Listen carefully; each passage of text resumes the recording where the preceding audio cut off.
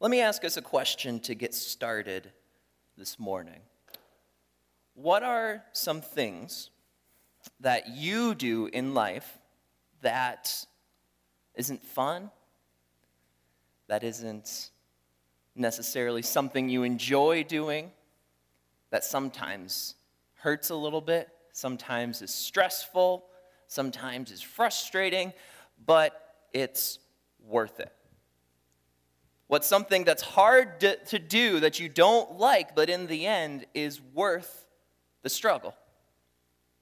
What is that for you? We all have our own list. We all choose our own list of what that would be. For many of us, one example could be our jobs. Our jobs give us stress. Our jobs give us annoyance. Our jobs make us deal with people that maybe we didn't want to deal with. But it's worth it, right? You need a job to survive. For maybe some of you kids out there, it's school. You don't want to be there. You don't enjoy being there. Maybe if it was up to you, you wouldn't be there, but your parents hopefully don't let you do that. And you may not say it's worth it at that time, but many of us outside of school say, yeah, it wasn't fun, but it was worth it. Maybe as we are in the month of January, almost towards the end of January, we're past the halfway point at this point. Maybe for some of us, early January, we start out with some New Year's resolutions, and it's choosing to eat better, choosing to maybe be a little bit more active, eating the salad instead of the cheesecake. It's not fun, but it's worth it, right? Getting up in the morning, going to exercise, going for that evening walk after work, it's not always fun, but it's worth it. We all make that list in our own minds and our own experiences. Let me ask you this question, and don't answer it out loud. You're not answering this one for me. This is your question to ask yourself. Is this whole Jesus thing worth it? I told you not to answer out loud. Nice. It's okay. That's fine. But seriously, ask yourself that question. We've been going through, as Pastor John mentioned, the book of 1 Peter, and we've been learning about holiness in the midst of, what was it? Suffering. We got that much at least. That's good. Holiness in the midst of suffering. God has designed a system in which the ways that we grow closer to Him are not easy, are not easily attainable, are not always enjoyable, require work, require diligence, require sacrifice, require suffering. The ways that God has designed us to grow closer to Him are straight through the furnace of difficulties in life. Is it worth it? Is it worth it? Again, ask yourself that question. And it's easy to hear something like that and to go, yeah, and then when you actually are faced with that decision, it's easy to say, oh, well, yeah, but maybe not this time. For some of us, it might be easy to answer yes. For others of us who may not have been as outspoken, this may be the question you are being challenged with right now. This may be the struggle that you have in this time in life. Is what God is telling me to do, is that even worth the trouble of going through it? It's a very important question. And it's one that we're going to wrestle with this morning. But it's one that we're going to wrestle with by looking at two specific examples. Two examples of people that answered God's call, that did what God told them to do, but it led to suffering. And we can be the judges and ask the question, was it worth it for them? Was it worth it for them to go through that kind of suffering? Maybe that'll help us answer that for ourselves. So, without further ado, please open your Bibles to the book of 1 Peter. We're going to be in 1 Peter chapter 3, verses 18 through 22. 1 Peter chapter 3, verses 18 through 22.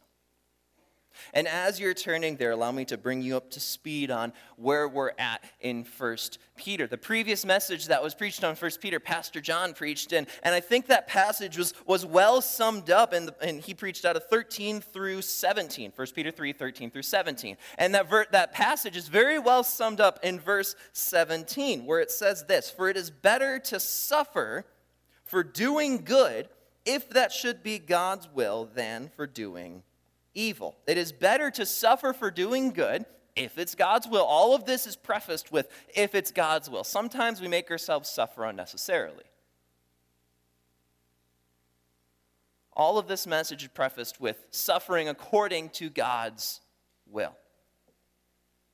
And he kind of leaves that on the audience that Peter was writing to in that time. But he doesn't leave it there. Instead, he gives examples of somebody else, two other examples specifically, people that chose to do good, which led to suffering, instead of two people choosing evil. And this is where we get to the passage today. I'm going to read the passage, and you're going to read it, and you're going to go, oh, this is what we're doing today? Okay. And then I'm going to pray for us. And while I'm praying for us, I would ask you to pray for me.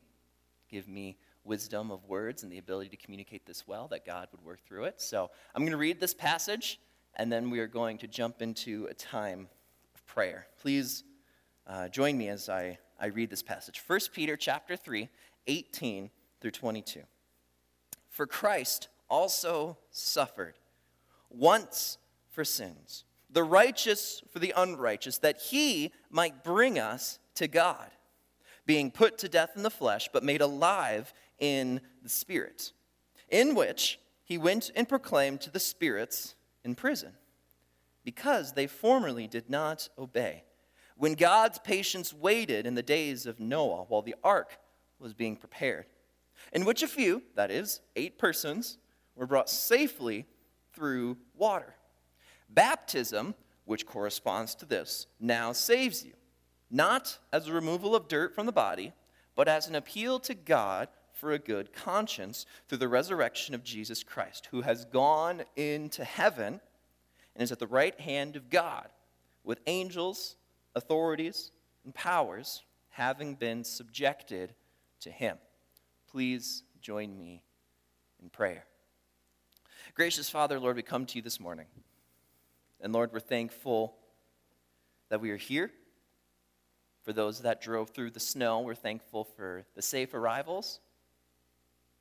Lord, I'm thankful for every single person that is here, whether they make this their normal Sunday morning local body that they gather in, or whether this is a new place for them. Maybe there's a bit of anxiety or discomfort for people in not common places or foreign places. Lord, be with them specifically. Cure any anxieties. Lord, be with all of us. Lord, you know the places that we've been this week. You know our joys and our sorrows. You know the questions we've asked you. You know the burdens we've given to you. Lord, I pray that you would meet each of us where we're at. I pray, God, that you would guide us through this passage. It is a passage that feels very foreign to our modern ears. But Lord, I thank you of the way you wrote your word. You didn't write it so that people in the 21st century U.S. could understand it, but you wrote it so that if we trust in you, if we follow your Spirit, if we are diligent and growing closer to you, that you can give us answers to the difficulties in your text. Lord, I pray for this morning. Help us to wrestle with the question of choosing to suffer for you. Pray that everybody in this room would ask that question genuinely and thoughtfully, and that we would all answer that question in a way that brings honor and glory to your name. Be with me this morning. Give me the words to say to be able to encourage and convict where people need encouraging and convicting. But might that happen by your Spirit's power and not by anything that I could ever manufacture on my own. We thank you, Lord, for all that you do. In Jesus' name, amen. So, as we read through this passage, bit of a weird one, right?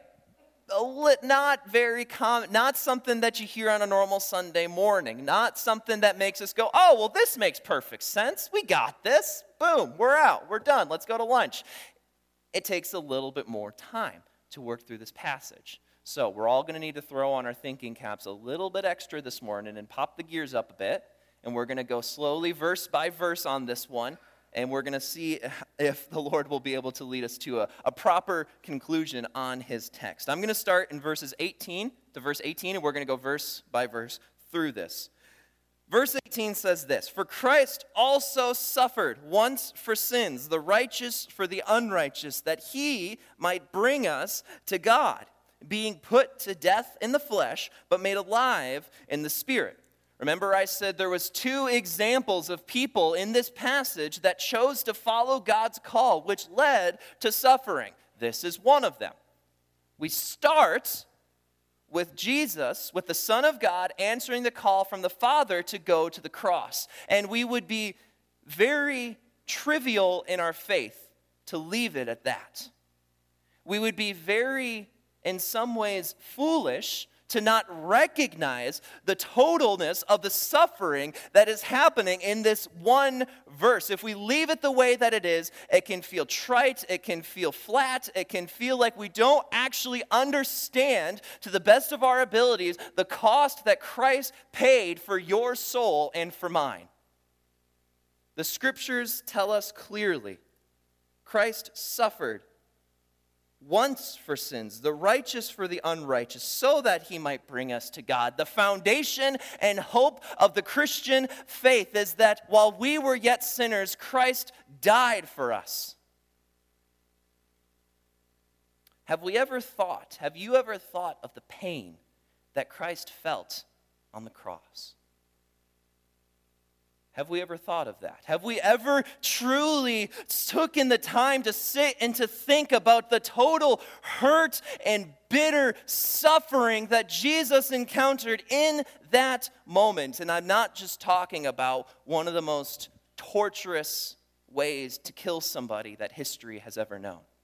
Because the totalness of Christ's suffering goes above and beyond that of crucifixion, being tortured and beaten and hung on a cross with nails driven into your wrists, into your feet as you slowly suffocate and die.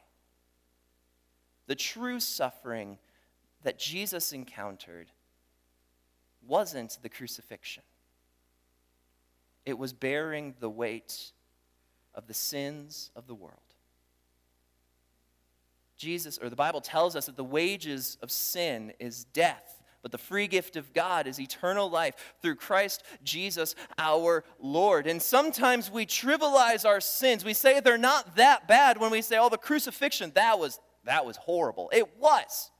It was genuinely horrible, but the true event of suffering at that point was Jesus bearing your sin and mine, and not just the sins in this room, but the sins throughout all of time. Christ died for the sins of the world.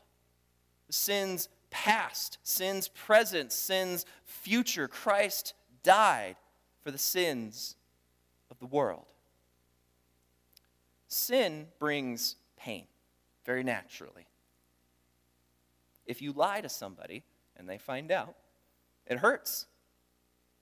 If you steal something from somebody and they find out, it hurts. If there's an affair in a marriage, it hurts. If there's a group of people that are oppressed or burdened or deal with some outspoken burst of violence, it hurts. Both for the one giving and for the one receiving. All that sin does is provides pain in our lives. That pain that Jesus felt. All at one time. Every effect of sin, every stain of sin fell on Jesus' shoulders. Every moment of suffering that this world has ever known fell on Jesus' shoulders when he died on the cross for you and for me. Just imagine that, all of the weight of human suffering, of evil that has happened throughout all of time, all fell on the Son of God's shoulders at that one point. This God, this Son of God that deserved perfect relationship and communion with God, with the Father, had that torn from him when he said, my God, why have you forsaken me?" As he dealt with the bitter reality of sin, all for following the call of God. The price of Jesus was great. The price of Jesus was bigger than anything you and I will ever understand. And any of us looking at Jesus, if we take just the example of Jesus and we bring almost like this, the God question out of it, and we say, was it worth it? That pain, that hurt, that torment, would any of us want to go through that? Would that be worth it for any of us? I don't know. Was it worth it for Jesus? It's a good question to ask. We see what happens as a result of which, a little bit in this passage, in this verse. He might bring us to God, being put to death in the flesh, but made alive in the spirit. But there's more that comes from that. There's more that happens after that. And that's what our next verse goes to. Was it worth it for Jesus? Well, let's find out. Verse 19.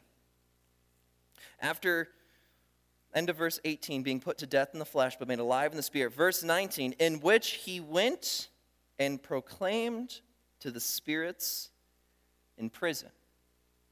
It's a short verse. It's a weird one. It's a complicated one. It's one that many have wrestled with and tried to determine its exact meaning throughout all of church history. And this is one that I'm going to be real with you, I struggled with all throughout this week. You can talk to some of my friends or my wife or John as well, the other pastor, of just sitting there and wrestling with what exactly is this passage saying? What exactly is going on here? Jesus goes to preach to the spirits in prison. Before I give my idea, let me be clear and suggest that this is a passage that many Christians have disagreed on. Many Christians have struggled with. I would suggest there's a general trend of what the church has said throughout 2,000 years, but it's been a struggle for a lot of people as long as we've been able to read this verse and try to figure out what it means. But what I would suggest this verse means is that this was a time after Jesus died, Good Friday, and before Easter Sunday, the resurrection, where Jesus descended into a place that you and I would call hell. Okay, feeling a little weird yet? It's a doctrine that we don't talk about much. It's a doctrine that's fraught with all sorts of questions. But I would suggest that this is what the text is saying. Not only here, but in other passages of Scripture. This isn't just a one-verse doctrine. The Scriptures, several other points in the New Testament, are there examples of this point in Jesus descending. We talk about his ascension. We don't as much reference his descension. Let's read a couple of those passages. Romans chapter 10, verses 6 through 7. You don't have to turn there. I'll read them out loud to you. It says, "But the righteousness based on faith says, do not say in your heart, who will ascend into heaven? That is to bring Christ down. Or who will descend into the abyss? That is to bring Christ up from the dead." We think of Jesus dying on the cross and his body being buried, and that verb of being buried, going and being buried, isn't just a spiritual sort of his body is burying, but there's a physical locational aspect of that verb as he's literally going down someplace. And this verse identifies as the abyss. We might identify it as a place called hell. But again, not the only verse. Ephesians chapter 4, verses 8 through 9 says, "Therefore," it says, "when he ascended on high, he led a host of captives, and he gave gifts to men." Verse 9, "And saying he ascended, what does it mean but that he also descended into the lower regions of the earth?"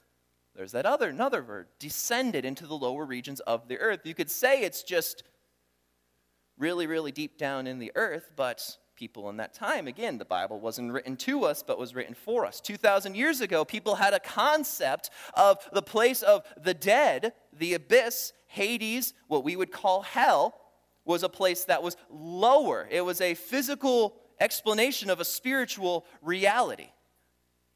Descending into the lower regions of the abyss, what you and I might call hell.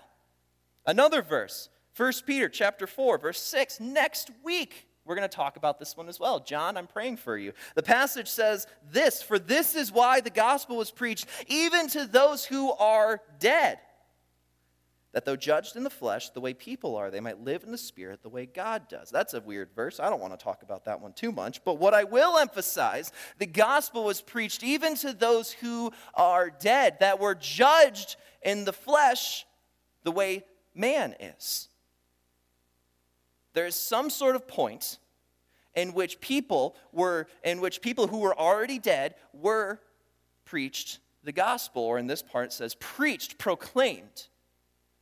I would make the suggestion that all of these verses speak of a time in between Good Friday and Easter Sunday when Jesus descended into the place that you and I might call hell, but that people in the scriptures might have called Hades or Tartarus or the abyss or Gehenna.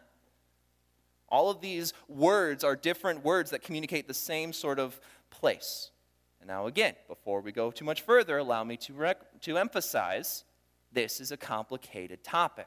The scriptures are not 100% clear on this topic, and people have disagreed over the years. And the best part about this is that this isn't a gospel issue.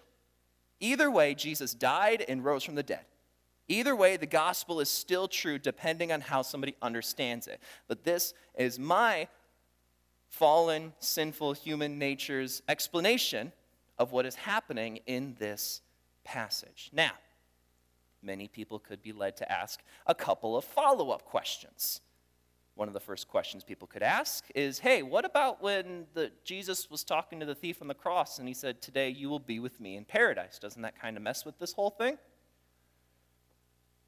Well, to which my response is, assuming that heaven and this place called paradise and hell all work by the same time that earth works with. Again, these are spiritual realities that we as physical beings that abide by laws of time and space and physics and matter and all of that stuff, we can't fully understand how it all works. There needs to be some sort of room to allow for differences in how things work because it's outside of our complete understanding of thinking. We can't think of anything outside of physical, matter, time. And so I think there is room to suggest that on Good Friday, and according to our standards of time, Jesus went to this place called paradise where the thief on the cross was. And if you were to jump to a next step on a place what we might identify as Holy Saturday, the Saturday between the death and resurrection, where Jesus spent time in this place and descended into this place that we call hell, and Easter Sunday is the resurrection. I hope that makes sense in that sort of understanding. Again, it's a complicated passage. But again, another question you may ask is why?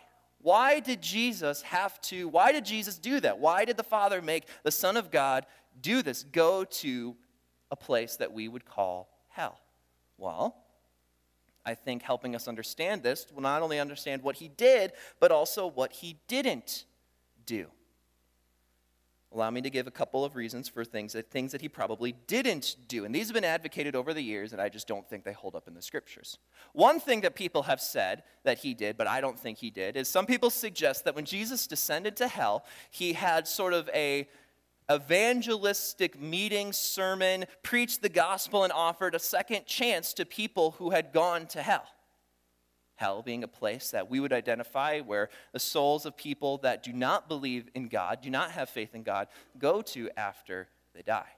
Some have suggested it was like a second chance revival event within this place that we would call hell. I don't think the scriptures would suggest that. The scriptures seem to point to this time on earth as our time to choose to believe in Jesus. And after this time, there is no opportunity. Look at the parable of the rich man and Lazarus. The rich man is in hell. He can't get out. And so he asks Lazarus to go and warn his friends. And the response is, your friends have the word of God, the prophets and Moses. They have everything at their disposal to believe in God. That's their time, to believe in God. Believe in Jesus now. This is our time to have faith in Christ. After death, there is no second chance. Another idea that people have suggested is that when he went and he descended into hell, he went there and he almost sort of suffered under the chains of Satan and was punished in hell for 3 days. I don't think this necessarily adds up either, because it takes away from the finished work on the cross. And the passage literally just said that Christ suffered once, one time, for sins. Some have suggested it. A popular advocate is John Calvin, everyone's favorite Genevan theologian from who knows when. I don't think the scriptures hold that one up either. So, if those are things that Jesus didn't do, what did he do? Well, verse 19 is clear. It says that he proclaimed to the spirits in prison. The word there for proclaimed is making a proclamation, someone getting up on a platform and announcing to a large group of people. Proclaiming.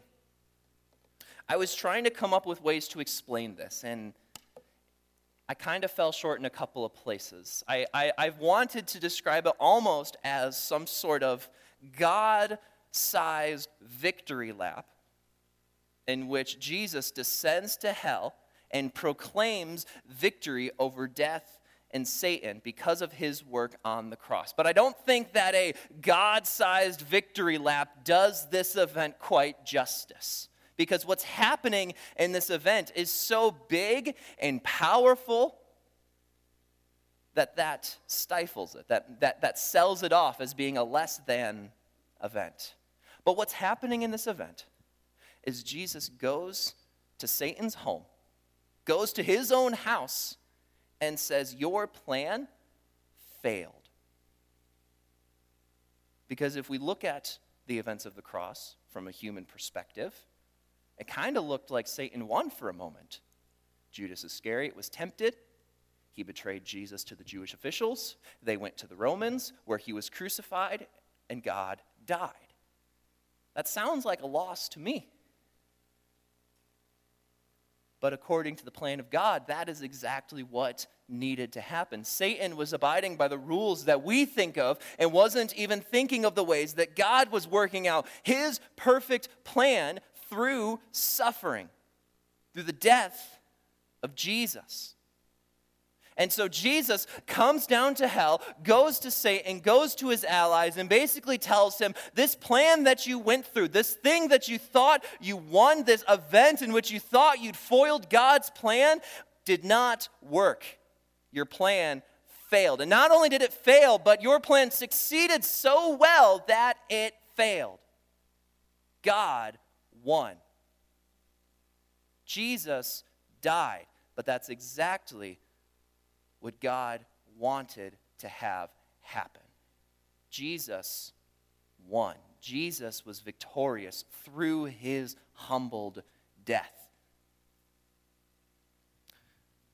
Looking at another passage of Scripture, Revelations chapter 1, verse 18, the verse says that this is Jesus talking, "In the living one I died, and behold, I am alive forevermore, and I have the keys of death and Hades." Jesus has authority over the keys of death and Hades. Hades and death being these things that, as far as we recognize, they were in Satan's domain. Satan had authority over this world. He was the prince of the power of the air. He was the ruler of this world. Something happened that removed this authority from Satan's hands, that Jesus was able to get back and have the keys of death and Hades. Satan was once the prince of the power of the air. That was in the past age. Behold, the new age is here. The kingdom of God is here, and the rules are different. Jesus is in charge. Jesus is ruler of this world. Now, some of you might be getting uncomfortable. Wait, was Satan outside of God's control? I don't think so.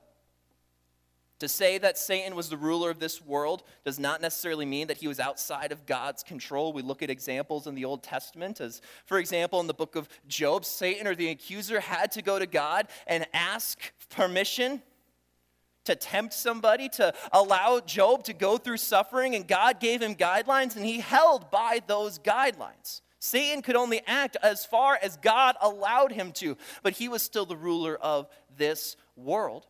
I think of it this way: if you have a pet dog on a leash, As far as that leash extends, you've given that pet that amount of authority and ability to move in, right?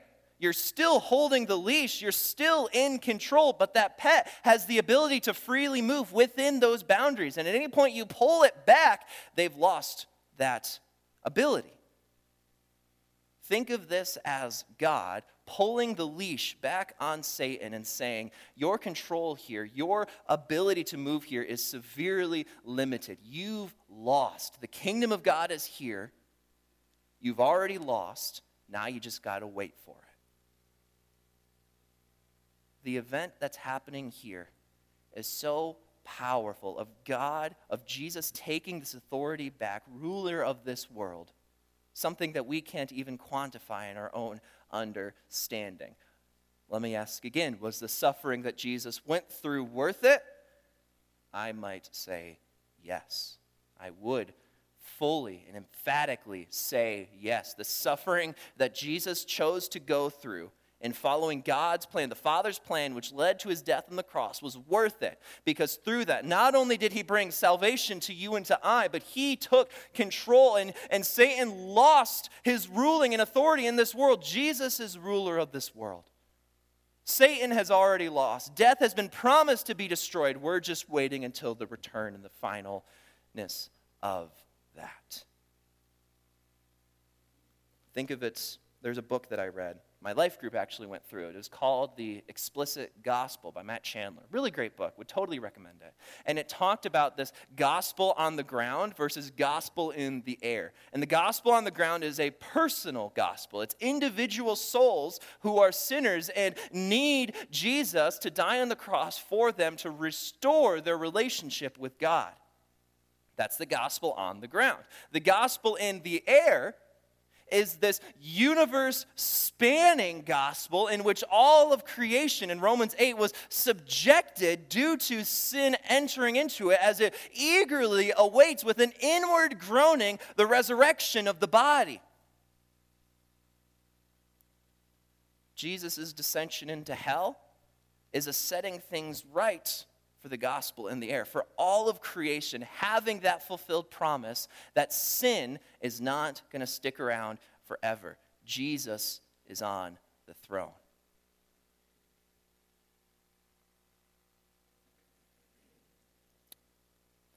We can continue on. At the end of the reading verse 19 into verse 20, in which he went and proclaimed to the spirits in prison, verse 20, because they formerly did not obey when God's patience waited in the days of Noah, while the ark was being prepared, in which a few, that is 8, were brought safely through water. There's our second example, right? Our first example, someone following God's plan, which leads to suffering, is Christ dying on the cross. This example, we go to Noah, everyone's favorite ancient shipwright. Everyone loves Noah. It's a good story. We've learned about it in a couple of different places. If you remember your Sunday school days or Gather and Grow that we have here on Wednesdays, we've learned about Noah where the earth is getting really bad. God tells Noah that there's going to be a flood. You got to build a boat to be able to survive the flood, and you got to get some animals on there along the way, right?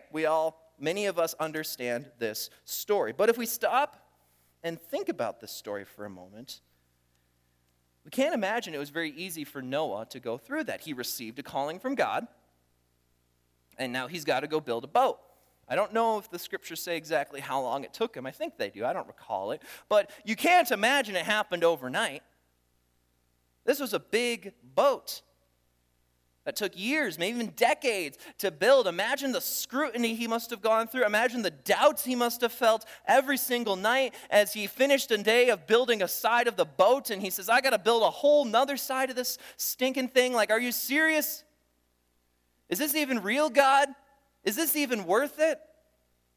And that's not even counting people outside of Noah. Noah and his family are alone. Nobody else in this world believes in God. He's surrounded by people that must have constantly been saying, Noah, what are you doing, man? Why are you doing this? This flood's never going to happen. Noah chose the path that led to suffering as well. Now, this passage specifically mentions the spirits in prison from the days of Noah. some have suggested that this means when Jesus descended into hell, he only talked to the spirits from before the ark. Some have suggested that. I don't think that's necessarily true because other points it mentions people in general. It mentions the dead in general. Here it's just specific. So why specific? I think Peter's trying to pull these two pieces together. He's trying to use both of these to say one specific thing. And so here he pulls in a unique group of people that were preached to in hell from a greater general group, which is all of hell and Satan and whatever and all that sort of stuff. That's my explanation. Again, I am an imperfect sinner and I don't read the scriptures perfectly, so people have disagreed on this interpretation. But here's our second example. Noah built an ark. Followed God's plan. Was it worth it? He made it through. He might say it was worth it. Let's read verses 21 through 22. Bring us to the end of the passage here. Baptism, which corresponds to this, now saves you, not as the removal of dirt from the body, but as an appeal to God for a good conscience through the resurrection of Jesus Christ, who has gone into heaven and is at the right hand of God with angels, authorities, and powers having been subjected to him. All right, verse 21. This is a verse that has given many Protestant peoples a lot of anxiety. Baptism saves you. Hold on a moment. I thought that salvation was by grace through faith. I thought there was no work that I could do to pay for my sin. Doesn't the Bible say that elsewhere? I would say, yes, salvation is through faith alone in Christ alone. But what's going on here? Look at what the passage is saying. Baptism, which corresponds to this. What is this? This goes back to verse 20 in the events of the ark. Of Noah building an ark, of Noah going through the flood, and him and his family coming out alive. Noah could have very full believed and lived his life saying, there's going to be a flood. God's going to bring a flood. It's going to kill everybody, and we need to build a boat to save us. But until Noah actually built the ark, did he really believe it? Until Noah actually put effort into his faith, it didn't mean anything. It was good, it was great. He was believing the right thing, but he wasn't acting on his faith. Let's take a look again at baptism. Baptism, which corresponds to this, baptism, something that we would believe is something you do after, based on a pre-built faith in Christ. You believe in the name of Jesus, and then you are baptized as a public proclamation and testimony to the world that says, I am a follower of Jesus, and I'm going to live my life for him. And now that I've been baptized, all of you know this. It is an action that is based on a previous faith. This gets into James chapter 2, which says, show me your faith without your works, and I will show you my faith with my works. Faith without works is dead. Is James saying that works are what gives you salvation? No. We are saved through faith by grace in Christ. But until we act on our faith, until our faith in God makes us want to do something for God, there's no evidence. There's no fruit for our faith. There's reason to be in doubt for our faith. This verse is not saying that baptism saves you. Sorry, it's a lot. There's bigger things going on here than just that. But what it is saying is that just as the faith and the actions of Noah building the ark and surviving the flood, so is baptism, something that happens after faith, a fruit of the faith that we have in Jesus. And it says, baptism now saves you, which corresponds to this, now saves you, not as a removal of dirt from the body, not as something that cleans you, purifies you, but as an appeal to God for a good conscience through the resurrection of Jesus Christ. the more we act on our faith, the more we follow what God wants us to do, the more our desires line up with His. The more we're obedient to God, the more we grow closer to God, the more we look like Him, resemble His character, resemble His thought pattern, and we start to want to do things that bring God glory more and more. And appeal to God for a good conscience, that inner desire of us to do something. The more we follow God's path, which in this context leads to suffering, the more we grow closer to God, the more that our desires, our inward desires change. The movies we used to watch aren't really that funny anymore. The music that we used to listen to, it doesn't really sound all that great anymore. The things we used to say about people, it's not really that cool anymore. Our desires change. God changes us completely. Our thoughts and our habits and our patterns grow closer and closer to Jesus. Do we still sin and mess up? Absolutely. But the more we grow closer to God, the more there is an appeal to God for a good conscience, and our guarantee is through the resurrection of Jesus Christ. And then we get to verse 22, who has gone into heaven and is at the right hand of God, with angels, authorities, and powers having been subjected to Him. And this brings us to the end of our passage, and it ends off on the ascension of Christ. That final point when Jesus ascended into heaven and took His rightful chair on the right hand of the throne of God. And that is our guarantee that Jesus is the ruler of this world. In this point here at the end, it says that angels, authorities, and powers are subjected to Him. That word subjected is the same word that we used a couple of months ago when we were talking about people submitting to governing authorities.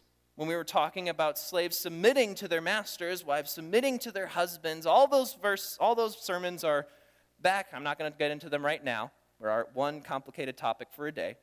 They're out there. You can go and find them, find our sermons on them. But when Jesus ascends into heaven, the right ordering of creation happens. The right things are submitted to Jesus. Angels, authorities, powers, good and bad, satanic or angelic, all things fall to their knees and bow before God, who has promised that He will bring a destruction of evil in a future time. He's guaranteed it through the cross. We're just waiting for the complete consummating expression of that when Jesus returns a second time.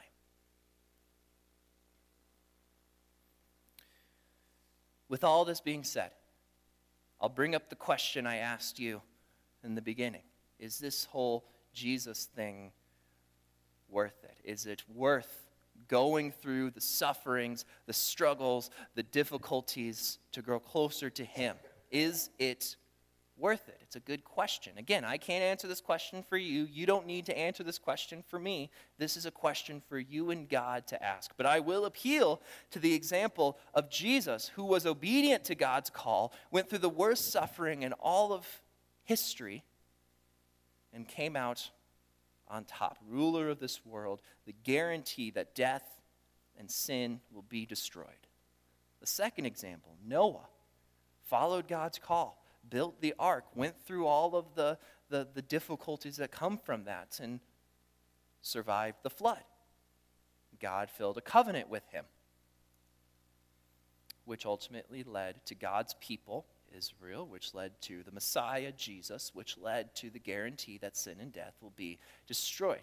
If you asked both of them, was it worth it? Was it worth following God's plan? I can't speak on their behalf, but I can imagine that their answer would be complete and utter yes. It was hard, but it's worth it. Whatever suffering, whatever difficulties that you and I are going through right now due to our faith in Christ, if we follow Jesus' example, it is worth it.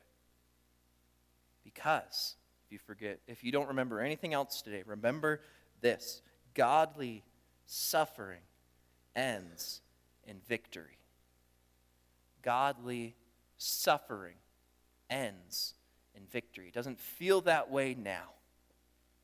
It doesn't feel that way maybe in this world. But the promises of God are true. That it ended in victory for Christ. It ended in victory for Noah. It ended in victory for the rest of the saints throughout the Old and New Testament, the apostles and David and all these people. And we look back on church history and remember the famous church fathers and the martyrs and whatever, and they followed God's calling, which led to suffering. Was it worth it? I'm guessing many or all would say 100% it was worth it. But now, it's your turn to ask yourself the question, is it worth it? And I will leave you in God with that question.